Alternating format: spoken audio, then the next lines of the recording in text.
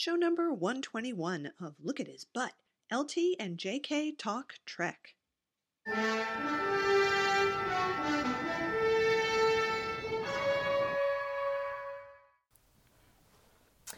Dun, dun, dun. Dun, dun, dun, dun, dun, dun. Well, I learned something. Yeah? Never too early to belt back a few. We just watched 1961 TV drama The Defenders. Was this Durs as opposed to Durr? Yeah. Okay. Guest starring William Shatner. Looking quite hot and full of charm, in an episode called Killer Instinct, right? Mm-hmm. Okay. And it was kindly put up by the folks at More Shat Less Shame. Oh, cool. That's where I downloaded it. So thank you guys for putting that up and allowing us to watch it. And if you get a chance to do it, join the Live Journal group and then you can download it. It's well worth watching, I think. It was quite entertaining. It was.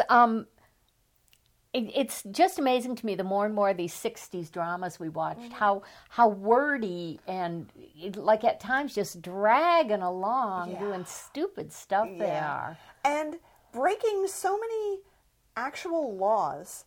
I just kept thinking throughout this, it's like, it's pretty different here on Earth. Yeah. So, William Shatner is a guy named Jim. Jim McCleary. He's a stockbroker. He's on his way to work one morning, and a jerk he bumps into on his way to the train, picks a fight with him, and he kills him with his bare hands in the first 2 minutes of this episode. Yes. Just like, he does a nice Kirk move with the two hands together, and he whacks him, and anyway, the guy's dead. So then he has to get defended by his friend, and then the whole rest of the episode is basically just trying to get him off, sort of, right? Yeah. Yeah.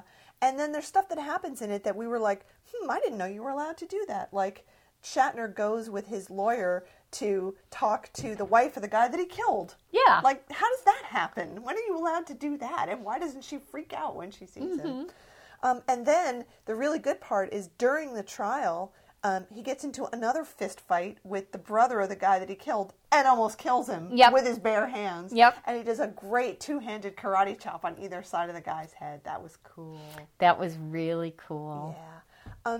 His wife is played by, you spotted it. It was great. The Romulan commander. Yeah, Joanne Linville. Amazing that you picked that up so quickly.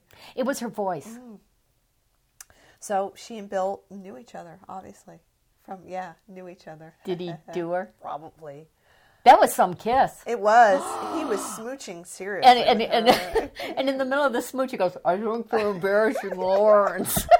And a little crowd gathers to watch. Yeah. And he goes, let them watch. Most of them could probably use lessons. Well, we've always said Bill could teach. Oh, man. Plus, they lived somewhere up in Westchester, Yeah. they mentioned, but their kid has a Brooklyn accent. Yeah. You're my father. And in the end, he's guilty.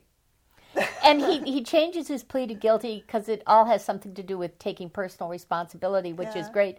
But then he makes this long, really dumb speech about, aren't we all responsible for the war and the way, and we're sitting here going, no. No. Haven't we all been bullies? No. It reminded me a lot of the speech that they make in the courtroom scene in Animal House, where it starts off normal and then he just keeps going and going and going. It was like that. It was like, what the hell are you talking about? So it was very, very entertaining. Let's see. We got to see, so yes, there is a scene when Bill arrives at the law offices of his attorney, played by E.G. Marshall, and his son, Robert Reed. And immediately he makes a beeline over to the booze. And they've just gotten off the subway. It's the morning. Yeah, it's like 9 o'clock in the morning, and he's belting a few back, but we got to see 4 separate Shatner swallows. The first one was awesome in its completeness and detail. It had so much business attached to it. He pours it, he picks it up, he looks at the glass, like really looks at it. He takes a big swig of it, and he does the whole chewing mouth thing. And then after he's done swallowing, he looks at the glass again. Yep. He considers it. It's like a 5-step process. so much business. It was great. So we got 4 Shatner swallows. I really liked that. And then at some point during the proceedings, they start saying the word grimace as grimace. Yes. Is this some alternate pronunciation of the word grimace that I was unaware of? I don't know. It sounds like the name of a character in Lord of the Rings. It does, grimace. And they say it like 6 times. And everybody says it that way. So clearly the director was like, okay, you all have to say it the same way. But I have this vague memory in my head of Bill saying it that way in some interview or something. Yeah, grimace. Grimace. Who says grimace? I don't know. It's very E.G. weird. Marshall. Apparently so. And Bill was wearing one of the worst toupees of that period that we'd ever seen him wear. I mean, he looks great, and his hair is very short and everything, but it looks like a piece of plastic molded onto his head. It's and so bad. it sits so far back on the sides that you can really see that there is like no hair there. Yeah. Really a bad one. But you can see his dimples, and he's got a little mole. A little mole on the right side of his face. Yeah. He was looking really, really sharp and had his big old eyes. He was using them to good effect. No shirtless shots. In fact, the most we ever got to see him was with his jacket off. Yeah. So that was kind of disappointing. He should have gone for a swim or something. I think so. Well, right at the beginning of the episode, when he gets home, he says he's going to go in and get ready for bed. I mean, that was the perfect opportunity. Yeah. To at least show him, in a T-shirt or something. Oh, well. I don't know how they missed that one. Man. Give the people what they want. I know. Well, they didn't know. They didn't know what they had. They had dynamite in a bamboo cannon on their hands. So, yeah, it was pretty talky, and we were really amusing ourselves during the whole courtroom sequence by looking at the extras, because they were pretty interesting-looking people that were back there. There was the woman in the back who was chewing gum throughout, like really chewing gum. Yep. You could see a lot of jaw action. There was the other woman who looked like a gypsy. And there was one with big googly glasses on. Yep. One side was Rat Lady. Yep. And then there was the guy sitting next to Bill's wife, who looked like Bob Dylan. Yeah. Had really big hair piled up on his head. And there was oh crap, who was the other one? Oh, the lady with the hat that I thought were hair curlers. Oh, right. Something in the front. And there was actually a lady at the end who was wearing a leopard pillbox hat, which I thought was kind of cool. And the guy that sort of fell asleep halfway through the trial. And it was filmed in New York. That was very interesting. Yeah. So it must have been easy for them to do those shots, the outdoor shots. They just got into the car and drove down the street and did a little bit of filming. Oh, Bill. Young Bill. Yeah, acting away. And, the funny thing is, before we realized that the wife was being played by Joanne Linville, he comes home and she's, oh, Jim, what happened? I was so worried. I said, she looks 15 years older than he does. And that's the thing. Joanne Linville always looked older than she was, because I thought she looked like, in the Star Trek episode, I thought she looked like she was in her 40s and getting on to 50. Yeah, I agree. And, but I guess that's, just the way she is. Just it, yeah. Yeah, but Bill was, everybody was good. It was pretty decent level of acting, except for the funny guy, the witness, the little guy who was like, well, yes and no. Where was I going with that? And then everybody shuts up. There's this long silence. Like, we don't know. Yeah. And the judge says, will you read that back? Sure. Oh, man.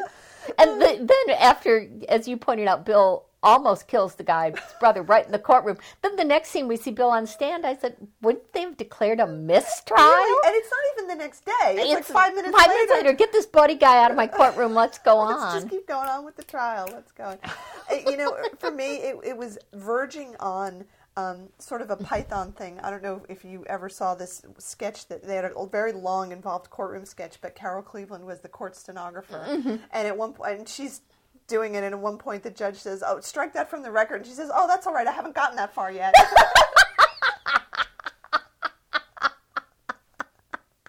I was expecting something like that to happen. Yes, I could see where you would.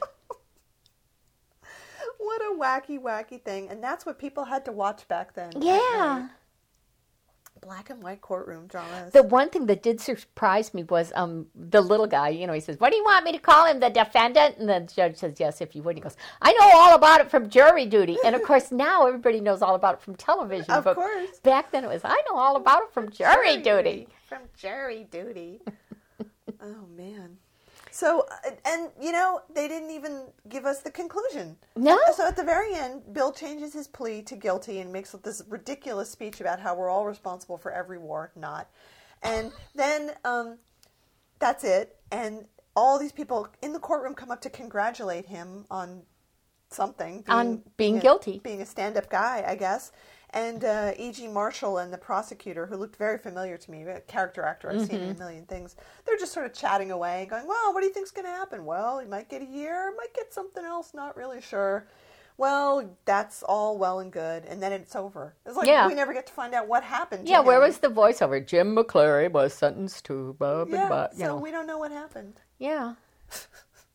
Crazy. Oh, well. Just have to make up our own. Yeah. And then, you know, and part of the speech that Bill gives is about, you know, this guy was a bully and he was really horrible, but he had 6 kids and therefore he deserved to live. It's like, what? Not really enough. Apparently everyone hated him except his brother, who was as much of an asshole as he was. Right, but the wife was on the stand going, he was a bully, he was horrible, he beat me and he beat the kids and everything else. But so basically everybody hated him, nobody liked him, but it still wasn't okay. Mm-hmm. Yeah. Okay. Well, I don't know. I guess they were law and order no matter what or something. I guess so. Anyway, but that was well worth watching. It was. It was good. So I think there are some more things like that. There might be another Defenders that he was in. I'll have to check. Okay. But I noticed that at that point, 1961, you know, his name did not appear in the opening credits. It was just in the regular credits after it was over. He wasn't a big enough star to get sort of star billing. Well, you know, and I believe this is the first episode of that series we've ever seen, right? That's right, yeah. And it's quite possible that E.G. Marshall was a big enough star to say nobody's name is going above the title but me and Robert Reed. Because in a lot of those that we have seen, the main guest star, you know, who plays the guy in Trouble or whatever, so many of them were doctor or lawyer shows, does appear. Yeah. So yeah. I don't think it was necessarily a TV standard. I think it might have been somebody, you know, swinging their clout around a little. Yep, definitely. Or Bill might have had kind of a jerk of an agent. It's possible. It was also interesting in looking at this that everybody was white. For something that took place in New York, having everybody be white. And they kind of made a point of showing, you know, Bill's nice house with his wife in Westchester or whatever. And then when they go to the wife of the guy that he kills, you know, it's like in Brooklyn or something, right? You know, it's kind of run down, kind of tenement-y looking. So at least they were trying to show that. But yeah, not one non-white person anywhere in this whole episode. Nope. So Bill has a long history of being on lawyer shows. Yes. Even going back that far. He's very familiar with it. Yep. Well, this was a great find. I'm so glad that More Chat Less Shame put that up, and I look forward to seeing other things they put up. I hope somebody, because we've just never watched it or taken the trouble to track it down, will put up Pray for the Wildcats. Oh, yeah. We keep meaning to see that. I think you can get it on DVD, but I just haven't felt like paying for it, basically. I don't know. I could look and see if it's on a torrent somewhere, or somebody might have bothered to do that. But we filled in, we can check one more thing off our list of things that we watched. Do you want to talk about something else or you want to take a break? Let's take a break. Okay, we'll take a break and we'll come back with more Shack. Space, the final frontier. These are the voyages of the Starship Enterprise. Its 5-year mission, to explore strange new worlds, to seek out new life and new civilizations, to boldly go where no man has gone before. What has Bill done for you lately?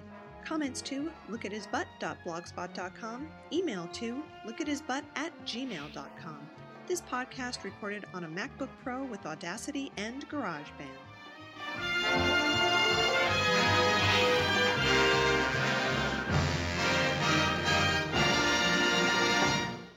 This is TSFPN.com, the Sci-Fi Podcast Network.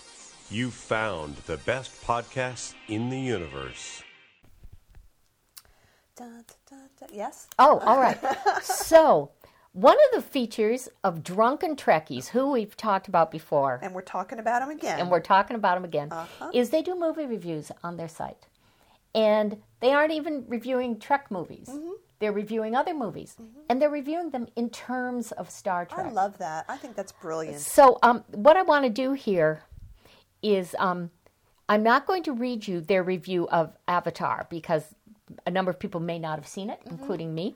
But at the end of each of the reviews, the review is broken into several sections. There's the plot, brief synopsis, in my humble opinion, which is the review part. And then the next section is compared to the great Star Trek II, The Wrath of Khan. Are they all compared to Star Trek II? Great. That's brilliant. This movie is life from lifelessness, which is to say the animation is pretty damn good. It better be for the money spent. Now, in this case, the next section is if Leonard Nimoy had directed it. Oh, okay. He would have played the voice of Galvatron, or maybe there would have been a "why you pointy-eared blue skin" joke. If Scotty had seen the movie with me, that's always in there. That's great.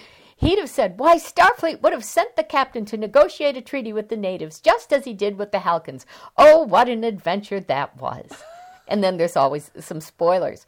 So the first one I read, though, was the one for The Proposal, this romantic comedy Sandra Bullock movie. And this guy admits that he loves Sandra Bullock. So compared to the great Star Trek II, Wrath of Khan, this movie is a no-win situation. For boyfriends, that is, except for the Sandra Bullock is actually naked scene.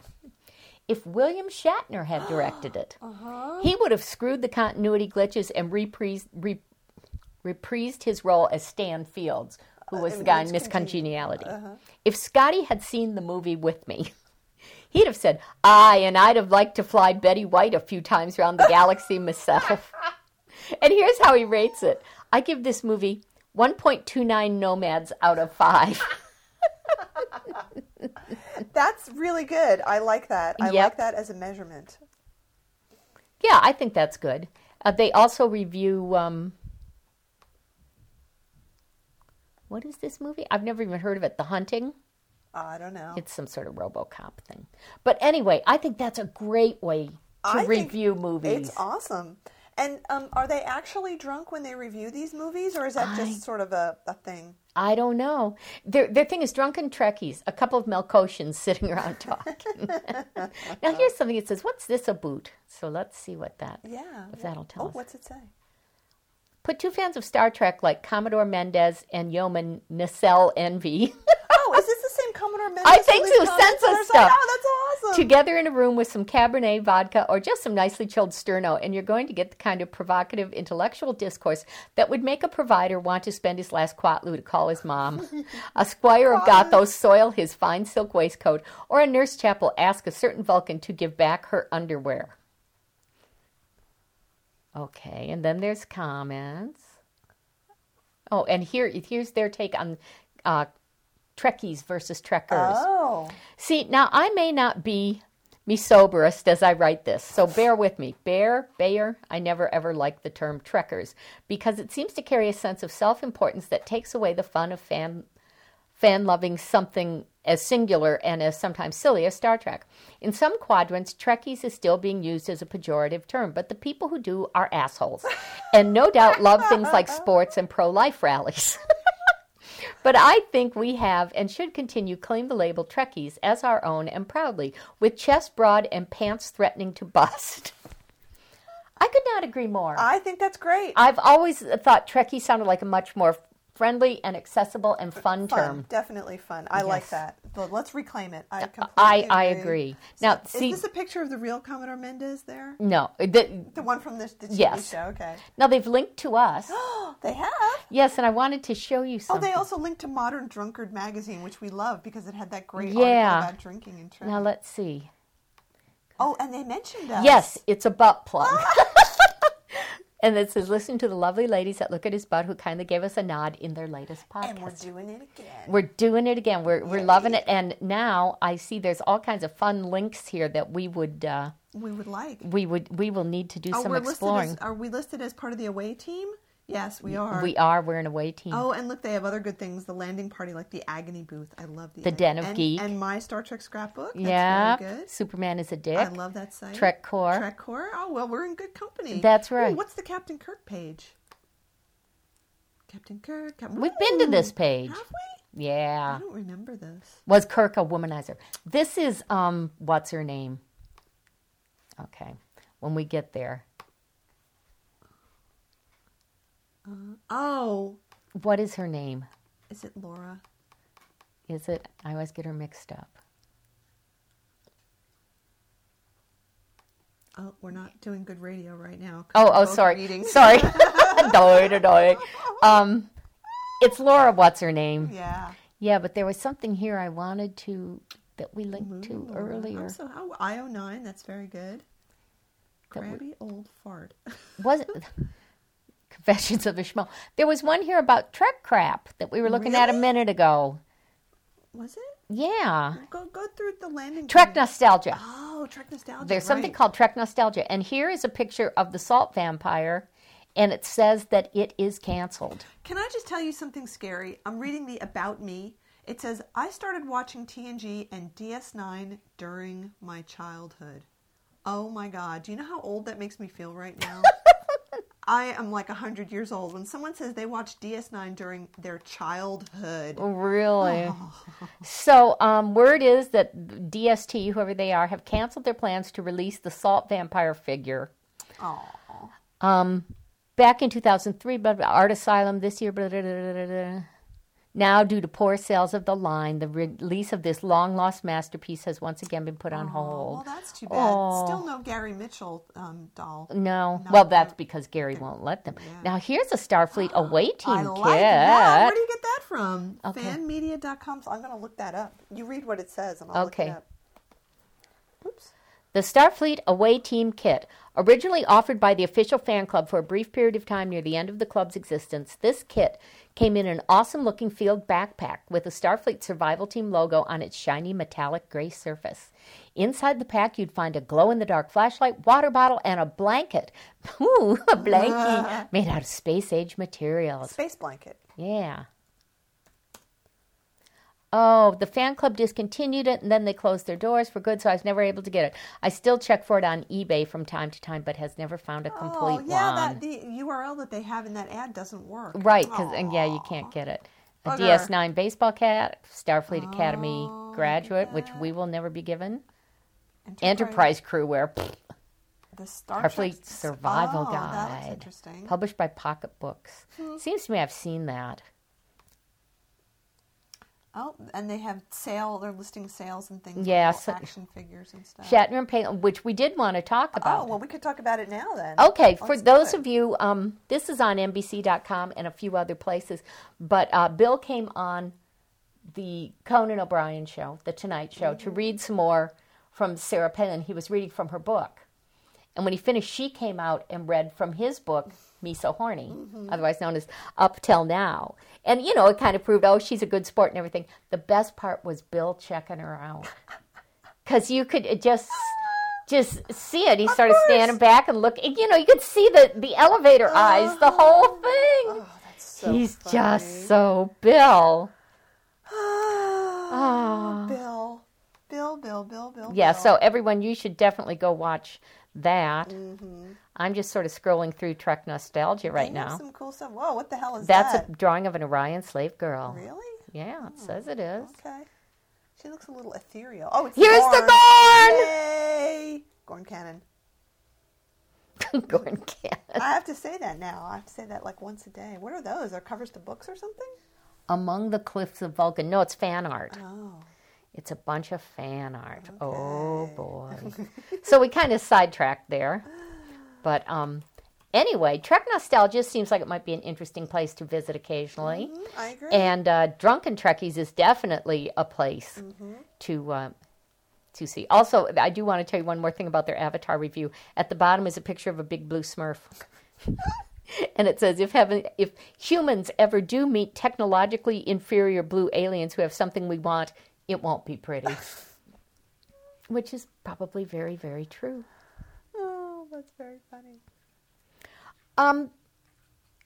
Do we have time, because it's the only thing I have left on my list, to do the Maynard thing? Oh, maybe. We need to take a break. Well, we could take a little break, and then we could either do that. Well, we'll investigate, and we'll come back. Okay. And we'll let people know just what the hell we're talking about. Okay. So let's take a break. We'll All come right. right back.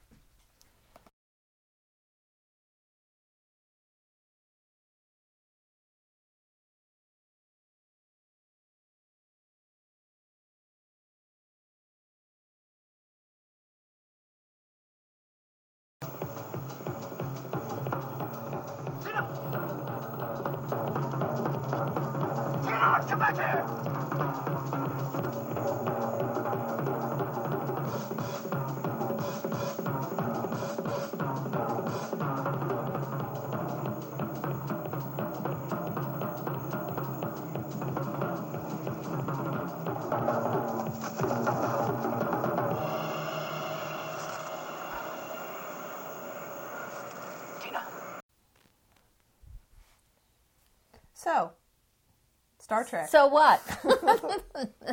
Yeah, Star Trek, man. We just watched a little bit of the DVD that Maynard had sent us, and thank you for sending it to us. Yes. Thank you for all the interesting and fun Christmas music that you sent also. We're all stocked up for next year. I know. I'm really excited. But so Maynard's TV show, he has a little set, and he has a TV. Very colorful. Very colorful, and he has a TV in one corner, which in this particular one was playing a Star Trek episode. So the thing we want to know is it always playing a Star Trek episode, or was it just special for this one? I don't know, but I would love to think that Maynard had this set where Star Trek was always on. Always on. That'd be perfect. Yeah. It was great. We were watching, and I was like, oh, look, it's Captain Kirk, it's Captain Kirk. Yeah, that was pretty cool. And the rest of it, you know, was music and stuff about this place, the Horndern, that used to have these big dance parties and stuff. So we're not going to dwell on that too much here on the podcast, but it was cool. It was cool. We were like, when's he going to get the Star Trek stuff in here? And there it was. You know, I was looking around. I was like, oh, there it is. There it is. There it is. Very clever. Oh. So at the end of this episode, I'm going to put in our review of the Star Trek place down in San Jose that we went to see. The Star Trek place. The you know what we exhibition. didn't do, though? What? We didn't go over to the restaurant and have the Star Trek, the exhibition meal. Did they have that? Yeah. It wasn't at the museum. Yeah. At oh, that's the right. hotel. It was at the hotel. Star Trek, there. the culinary experience. That's right. Well, you know. We'll have to do that another time. Yeah. Yeah. So we did go to the exhibition and we saw it, and it was interesting. It Yeah. was great. It wasn't anything to write home about. But you'll hear what we have to say. Hopefully it won't be too loud because we did it in the museum and there were a lot of people around and it was very echoey. Yeah. So, well, see you what know, could do. we do what we do. So I have one more short topic to talk about, which was Okay. that I watched yesterday a little interview that David Frost did with Orson Welles, Okay. probably circa like mid to early 70s. It was before he grew that enormous beard, but he was still quite fat at that time. And he was talking to David Frost about learning the art of cold reading, pretending you're a psychic and telling people about them. And it was really interesting. You know, he was saying he was friends with magicians. He's always interested in magic, and there were a lot of magicians who did this as part of their act, pretending to read people's minds. So he learned how to do it and spent one of his off days when he was in a play that was traveling around the country just doing it for a day to see if he could do it, and it was easy. And you know, somebody like Orson Welles, who's a really good actor, but also a really someone who's really keyed into other people, it would be very simple for him to do it because you just pick up on all these cues. But what struck me about it was that if you ever watch an interview with Orson Welles, especially before he got really, really old and sort of creaky, is that he's very much like Bill in an interview. He leans in very close to the interviewer. He in fact, he had his hand on David Frost's chair. Like that's how close he was leaning it, and he looks right at the person. Yeah. He's always talking directly to him, and is just having a conversation. It was amazing how much it seemed that he was like, that's the way Bill is. Does he take control of the interview the way Bill does? Very Yeah, much so. I would have thought so. Very much so. And it was just great. I mean, you know, clearly part of it is his persona, but also he's a really good conversationalist and is genuinely interested in telling this interesting story. And I thought, what if Bill and Orson could have interviewed each other? Oh my God. Wouldn't that have been the best It thing would have been ever? a battle of the Titans. It would have been great. It would have been so good because the two of them would have been totally like battling out their turf there, but not wanting it to come off that way. Yeah. You know, each of them trying to sort of maneuver around each other to tell these great anecdotes and to be really chummy with each other. Oh, I think it would have been the most amazing Really? thing ever. Oh, yeah. Wow. So that would have been my dream, was to have them interview each other. It would have been. If Bill could have gotten him on Raw Nerve. Yeah. But yeah. he's dead. I know. It's too bad he's dead. But, you know, That's interesting, though, because you do not see many people handle an interview that way. I'll send you the link to this clip. Yeah. It's only like 6 or 7 minutes. It's pretty short, but it's an interesting interview with him. Yeah. And I, seeing that and being somewhat of an Orson Welles fan, I see a lot of Bill now in the way that Orson was later on. I saw that movie recently, Me and Orson Welles. Oh, I wanted to see that. I want to see it. Oh, okay, well, you should see it then. But I know, as I was watching some of it, and people who apparently know are saying the guy playing Orson Welles is incredible, and that somebody on my Facebook or something said, you should all go see this just so you know what I had to put up with at the Republic Theater. So I guess it's fairly true to life. But I know as I was watching it, there were things I was getting, that's so Bill. Yeah. And I can't think specifically what they were, but that's about young Orson Welles and the Mercury Theater production of Julius Caesar in the 30s. Mm-hmm. But I think there are a lot of parallels there. Both guys who were very handsome and very charismatic. I mean, incredibly charismatic at a very young age, who were able to basically have any woman that they wanted to, had very high opinions of themselves, and were able to kind of do the things that they wanted to do because they wanted to do them. And then at a certain point in their lives, I think for Orson it happened a lot earlier, but he realized that he was now a brand. Mm-hmm. In the way that Bill now realizes that he is a brand, and it's given him this permission to do anything that he wants to do, basically. And I think the same thing happened to Orson after a while. I think so too. He just realized that people had this idea of who he was, and that's who he had to be. But that was okay. You know what you're reminding me of now is when I was like a kid and a teenager and doing a lot of babysitting. Mm-hmm. So, you had to stay awake. And I watched a lot of Johnny Carson, and that's how I was introduced to many, many performers. And this was when it was still in New York. Mm-hmm. And people would come on who were writers and who were part of the Broadway scene and the writing scene and everything. And they told wonderful stories. And I remember Orson Welles being one of those people who was just an amazing storyteller. And to me, that was one of the wonderful things about it, was those people were not necessarily there to plug their movie or their book or anything. They just, this is a very interesting guy who writes for a magazine, and he comes on and tells these wonderful tales. And Carson was a great, great interviewer, I've always thought. But the thing you're saying about how he focuses right in, I think that's probably one of the secrets of David Frost's success is he didn't have an audience, did he? He did in that interview. Really? Because I was thinking, I know the Tom Snyder Show did not have an audience, and I don't believe Raw Nerve does from the times I've seen that. I don't think so. And so if the person's going to talk to anybody, they have to talk to you. They can't talk to this amorphous thing called the audience. But I think the audience was probably much, much smaller than you would have now, typically at The Tonight Show or something. And more subdued. Much more subdued, yeah. I mean, I only knew there was an audience because a couple of times Orson said something really funny, and the people laughed, and he kind of did a glance to the audience, but he wasn't playing. Could it have been the crew? I'm not sure. I'll have to watch it again, but he wasn't playing to the audience. That was really, really clear. He wasn't sitting looking out. He was looking right at David Frost. But it was just really interesting, and the more I thought about it, the more I thought that, as you said, there are just a lot of parallels between those two guys. And I was also reading, I have the second volume of Michael Palin's diaries, which I've been reading, and he met Orson Welles at one point, and he said it was at this place, and like Bill, it was a party not for Orson, but he was there, and clearly he was the big star that he was there, and he was sitting in the corner, and people just kept coming up to him and being introduced, and he talked to him, and he clearly, that was why he was there, was to sit there and have people be brought to him and talk to them and make conversation and stuff, and when he was done with someone, he kind of moved on to the next person. It's like, that's the way it is for Bill. I mean, he's just gotten to the point where he just kind of exists, and people are brought to him, and he meets them, and he's very nice to them, and he talks to them, and, he doesn't have to go out and meet people anymore. Right. Everything comes to him. Now, we know Bill throws football parties. Do you think he goes to many parties? No. I don't think he does either. So, no. I think he probably just hangs around, and when he wants to have people, he has them. Even when he does these when he does events, there are never pictures of him chatting with other people. You never, there's no cocktail party pictures. When he's on the red carpet, he's interviewed, he sits in his seat, and then he's gone. Yeah, you don't see him in the after party pictures. No, he's never around. So I don't think he does that anymore. Maybe, I don't even know if he ever did that. Now, what was I watching? Where he told the motorcycle story again? Where he fell off the motorcycle? Again, he told that story? Yeah, but there was a little more detail to it that was kind of interesting. He was all bloody, and his T-shirt was all torn up. And he went home, and he snuck in because he didn't want Liz to see him. Oh, God. And he went in the laundry and got a clean shirt. And what did he do with the bloody one? I don't know, probably threw it away or something.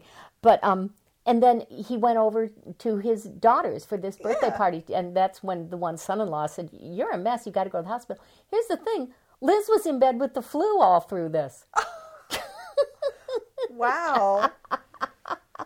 But I love that. Well, I didn't want Liz to see me, and I laugh because I think he is so pussy whipped at home. Oh yeah. Oh, that's so funny. I think Liz rules with a firm hand. And he probably loves it. Of course. That's what he wants. Oh, that's, maybe that was why his other marriages just didn't work out. Well, it's very interesting. He said something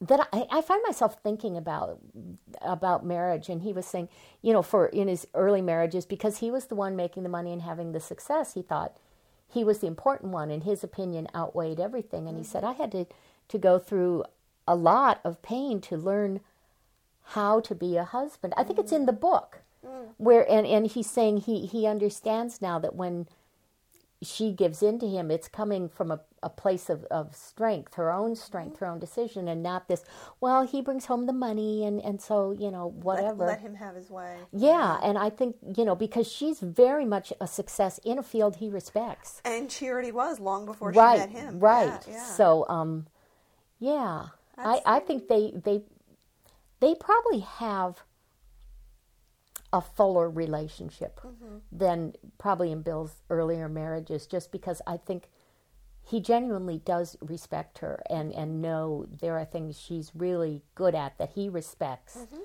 and better than him. Yeah. Yeah, I agree. Well, it with his first wife, Gloria, it seemed like at the time that they met and got married, they were more on an even playing field because they were both young actors and they were both getting work and they both moved out to California to do it. But then she had kids. Yeah, and his immediately career took off. And his career took off, so it just became hugely unbalanced, and there was nothing she could have done about that, right? Yep. She was too busy trying to make a home and take care of the kids, and 1, 2, 3, they had them really quickly. So that's very interesting. Yeah. I wonder. You wonder what would have happened if he hadn't had kids, or if he had married a woman who was as famous as him, as opposed to somebody. I was talking about this once with some email friend of mine. And this is why I think Bill has finally grown up in certain ways, because the friend said, I think that as far as Bill's concerned, there can only be one star in a marriage.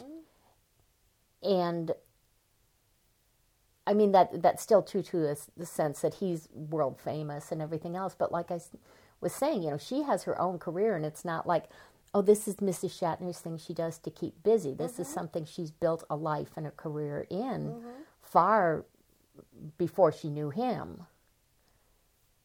But, yeah. That would be an interesting alternate universe where Bill meets and has a relationship with another famous star, as famous as him. Kind of like the Frank Sinatra, Ava Gardner thing. Yeah. Except when they met, she was very much a big star and he was down and out. But he was still famous. Yeah. Still a name. Yeah. Yeah. Maybe Bill Shatner and Ava Gardner. I also think...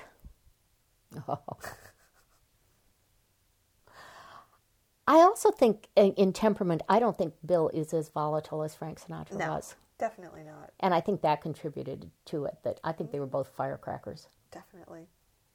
Would be interesting. That would be a great question to ask him, don't you think? What? In an interview.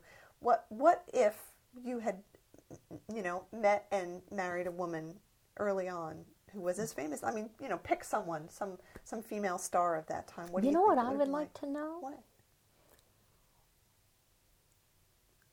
What screen goddess did he love growing up? Who was his crush? Dita Bara? No. You're evil.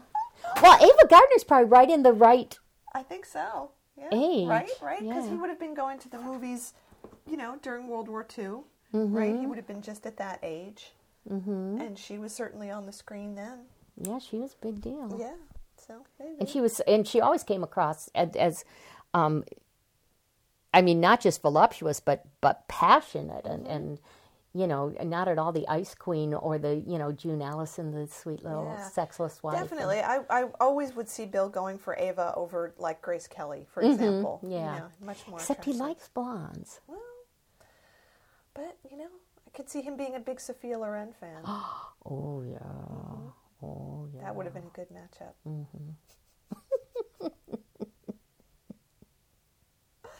Anyway, just a what-if thing. So, yeah, Bill Shatner and Orson Welles would have been great. And if anybody knows if Bill's ever talked about Orson at any point, I would love to know if he's ever mentioned him or said anything about him as an actor or director or whatever. It would be great to know what he thought. I would love to ask him that question now. Yeah. So let's wrap this up. Let's wrap. And then we'll put in the stuff about the exhibition, and then we'll be back in another week or so with even more stuff, because there's going to be more Trek crap, there's going to be more homework, there'll be more stuff about Bill to talk about. There's the convention. There's Eddie Izzard. Yeah. There's always stuff going on. Always. Stand by to receive our transmission. Okay. Now it's recording. There we go. Okay. So here we are at the Orion Nebula. And amazingly enough, there's plenty of mayonnaise. Mayonnaise, I know. That's the what mayonnaise we is discovered at good. the Orion Nebula. The mayonnaise is very good. So we've just come through Star Trek. There was a colon, right? I think there was. Let me look at my ticket and see what it says. Star Trek, the exhibition. Oh, see, the ticket just says Star Trek. It doesn't even say the Oh, here it is exhibition. with the colon. Okay, Star Trek colon, the exhibition. But Okay. only Star Trek is italicized. All right, I just wanted to make sure we got that straightened out. Okay, so first we want to give everybody some advice. Yeah. Buy your ticket in advance. Yeah. And when you get there, go to the will call desk to turn it in for a real ticket. Right. Don't make the mistake of thinking you can just go back to the exhibit. Yeah, so you have to have a barcode on whatever it is that you're doing, because otherwise... I think even then you have to probably turn it in for a real ticket. You think so? I Okay, think so. well, you have to have something with a barcode on it, so yeah, go to the And will if you call print from a desk. Mac, you don't get the barcode. That's right, because whatever. And 1 o'clock in the afternoon in the middle of Christmas break is the worst time to go. And we should know, because that's when we're here. Right. Also, you should know there's no one like collecting or ripping your ticket. Yeah. So for a long time you stand in line going, when do I get to the part where they collect? And then you realize they don't. Yeah. And this line is just people standing in line because they don't know what else to do with themselves, or because they are looking at some exhibitions as you first get in that aren't interesting. Yeah, so I have to say, it's not designed for a lot of people to be coming through at one time. So the exhibition is in several rooms, and there isn't really a flow to it, except for a couple of parts where you're walking through, like, the corridor of the TNG Enterprise. So it's kind of hard to tell what you're supposed to be doing and whether you're supposed to be following other people or just kind of wandering around. So as per our usual MO, we just cut in front of people when we needed to. Well, because it's a museum, and if somebody's looking at stuff in a museum you don't want to look at, you go around You go around them, yeah. And a lot of absolutely. people are doing it, and nobody seemed to be upset. So, Yeah, so that was fun. some of those people may still be waiting in line. I don't know. It's entirely possible. That's right. So we saw everything. I sat in the captain's chair. You had done that previously. Yes. We had a picture taken in the captain's chair. Of course, we don't really know what that picture looks like because the line to actually get the pictures was almost as long as the line to get in to the whole exhibition. So we're going to try and get it online later. Hopefully that'll work. Yeah, and as you're saying, it's really crowded, and I urge everyone, when it comes to your town, if you can somehow get a press pass. So you go to the preview, because at the preview, they let Mike McGee and me sit in the captain's chair, take as many pictures as we wanted, sit at the astrogation station, and go through the Guardian of Forever, and, just do anything we want. Yeah. And it's much stricter. You cannot bring your own camera in. You can't bring in video recording device. So if you want a picture in the captain's chair or of you being transported out, you're going to pay extra for it. Exactly. So I have to say, I don't consider it a good visit somewhere like this unless I get yelled at least once for doing something I'm not supposed to do, and that happened today. So that was good. That's true. She tried to go into the past, wanted to go we experienced It's yesterday. true. I went through the Guardian of Forever and got yelled at because you weren't supposed to do that, but I did it anyway. And so. the interesting thing was it was the Guardian that yelled at you, "Get out of here!" So that was good. No And Klingon security. No That's Klingon only at the security. press thing. We touched a lot of stuff. We put our hands all over things. And people have been stealing buttons and switches off of the things on the bridge. Yeah, that was pretty bad. Unbelievable. They should, for the bridge, the TOS bridge, they should have just put gumdrops on there and replaced them every night. Yes. It would have been cheaper. Yes. Because you can get an awful lot of gumdrops for, a couple of bucks, is what I'm saying. So my whole impression of it was that it was interesting, but kind of underwhelming for me, just because we've seen a lot of this stuff before. Mm-hmm. Clearly, a lot of it was taken from the Las Vegas exhibition. Right. And so much of it is replicas, Yeah. not the real thing. There's not very much that's an actual prop or an actual model or even actual costumes. Mm-hmm. Most of them look like they were replicas. I wasn't Yes. sure of anything in there was actual costume I that think was the actually costumes worn. from The movie, right? the movie were actual, because I remember reading something about they had those. Yeah. And I think some of the props from the new movie. The other stuff, I think, is pretty much in the hands of collectors. Yeah, I think so too. And as you were just saying a minute ago, seeing all this stuff in a museum doesn't really compare to the fact that we got to visit with private collectors and touch the stuff and try it on and hug the pants And lay on the bed. and lay on the bed. Once you've done that, it kind of spoils Everything you. else pales. Yeah, they could open a whole Star Trek theme park, and you and I Just for would. the pants. Yeah. I mean, the pants. Yeah, the pants. The pants. The pants that his butt And was their, in. their replica pants are really lousy. They are. But we did see pants that you said, did those pants have a phaser in their pocket, or are they just happy to see us? So I went and checked it out, and it's huge. Whatever's in the pocket. Yeah. The uniform has no hands. It was from Enterprise, right? It was from Enterprise, and it was Trip Tucker's uniform, the Gary Mitchell character, as I like to think of him whenever I'm forced to actually think of Enterprise. So we did see like a museum quality EVE. There's a lot of models. They have one section which is like TNG, where you walk through the corridor and you can see Picard's room, but you can't go in it. The transporter room, and then And he keeps his phaser on his desk. yeah, and his gum. And his gum. It looked like gum to me. Yeah, well, they were those little micro data Yeah. things And a bottle of Chateau Picard, which to was on remind him of his past. Yeah. What other interesting things did they have? They had a quiz. Oh, it was really fun reading the labels on the different operating things, because didn't we see something for sending out your laundry? Yes, it was at Uhura Station. Yes, and it was shirt pickup or pickup. something. I have to wonder how much of those on the TOS bridge were just put in for this exhibit or something. Like, I don't think any of that stuff was actually labeled in the original series. I really doubt it, and the other thing is there were things missing, like that thing Spock is always looking Yeah. into, and then the one that comes up for Sulu, yeah. wasn't there. So I honestly think there are some folks out there who have built better bridges in their garage.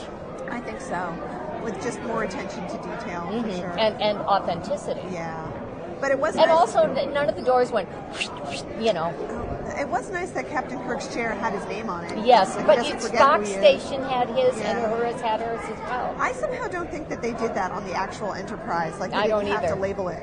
No. It's not like grade school where you put your name on your desk so you know where to sit. Yeah. I don't think they need to Yeah. do that. They probably did that in Starfleet Academy, though.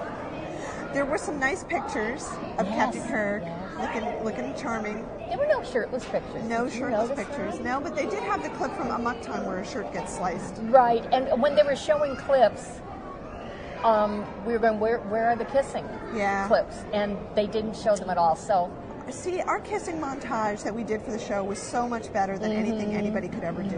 It's the pinnacle of kissing montages. yeah. I think. I think so, too.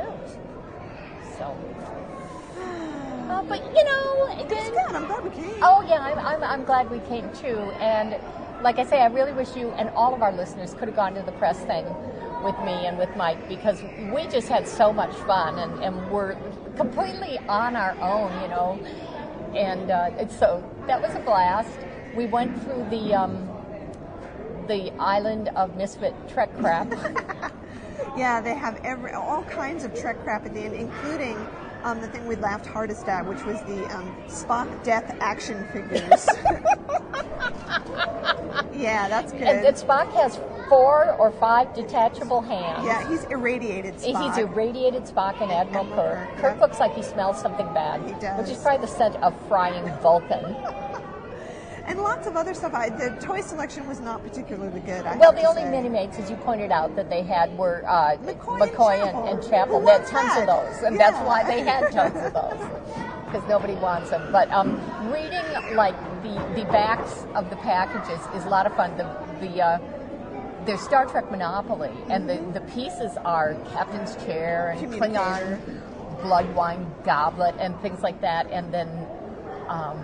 Let me get it right. Houses have been renamed starships. Yeah. And hotel has been renamed fleet. But it doesn't tell us if they still look like houses and hotels. And there were no pictures. There were so no you couldn't pictures. Tell, no. I got a feeling that they still look like houses and hotels. They probably do. And then they had... And you can mortgage Starfleet headquarters, which really appalled me. They had money, but it didn't say what the actual value of the money was. Right, it was just like 5, 10, 20. And I swear, if it's not Quatloos, I'm going to be pretty pissed off about it. Well, it didn't have dollar signs or pound signs or anything in front of the money, so, you could decide it's gumdrops if you want. Quatloos. Has to be Quatloos. And what else did we do? They have big cardboard Kirk and Spock, but it's young, douchey Kirk and Spock. So we didn't want to even touch those. No. No one wants those.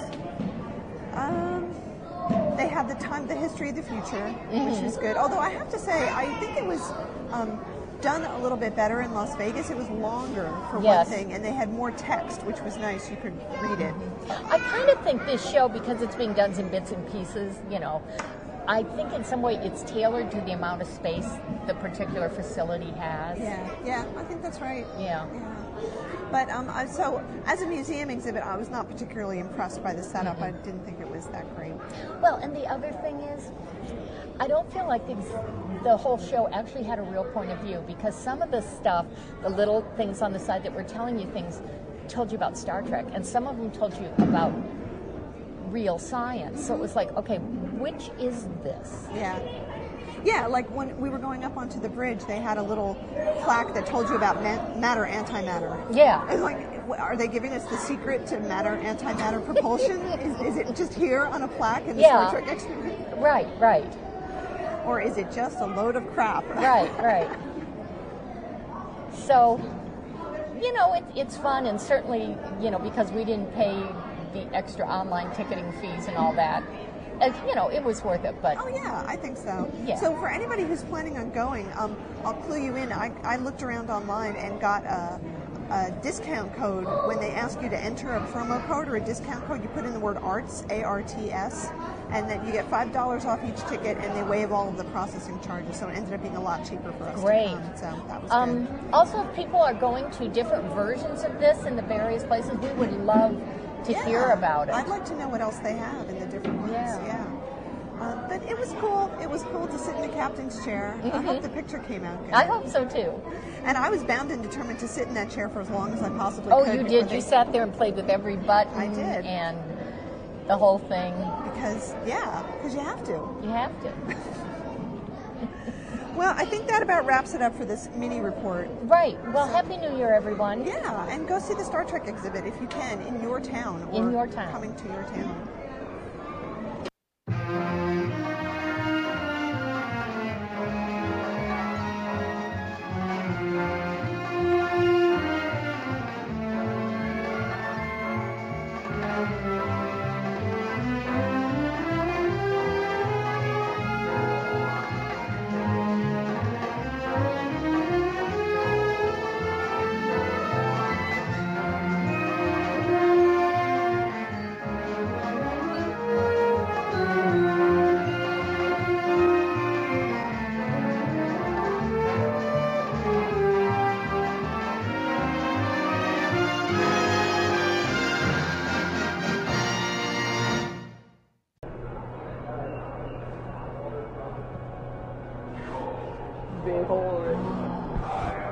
Oh, here's all the time.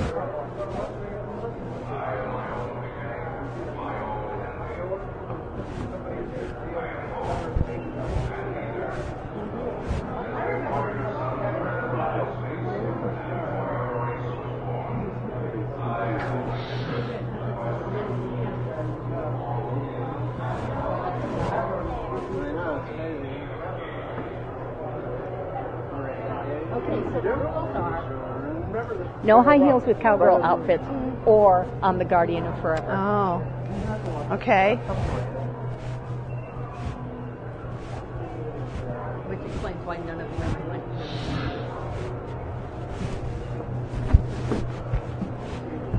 I'm just going to go back to yesterday, and Okay. I'll be right back.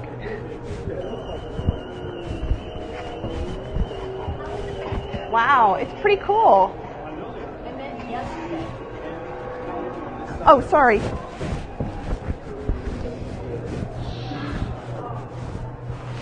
It's cool. I know. It's a lot like today. Clean on top of the job.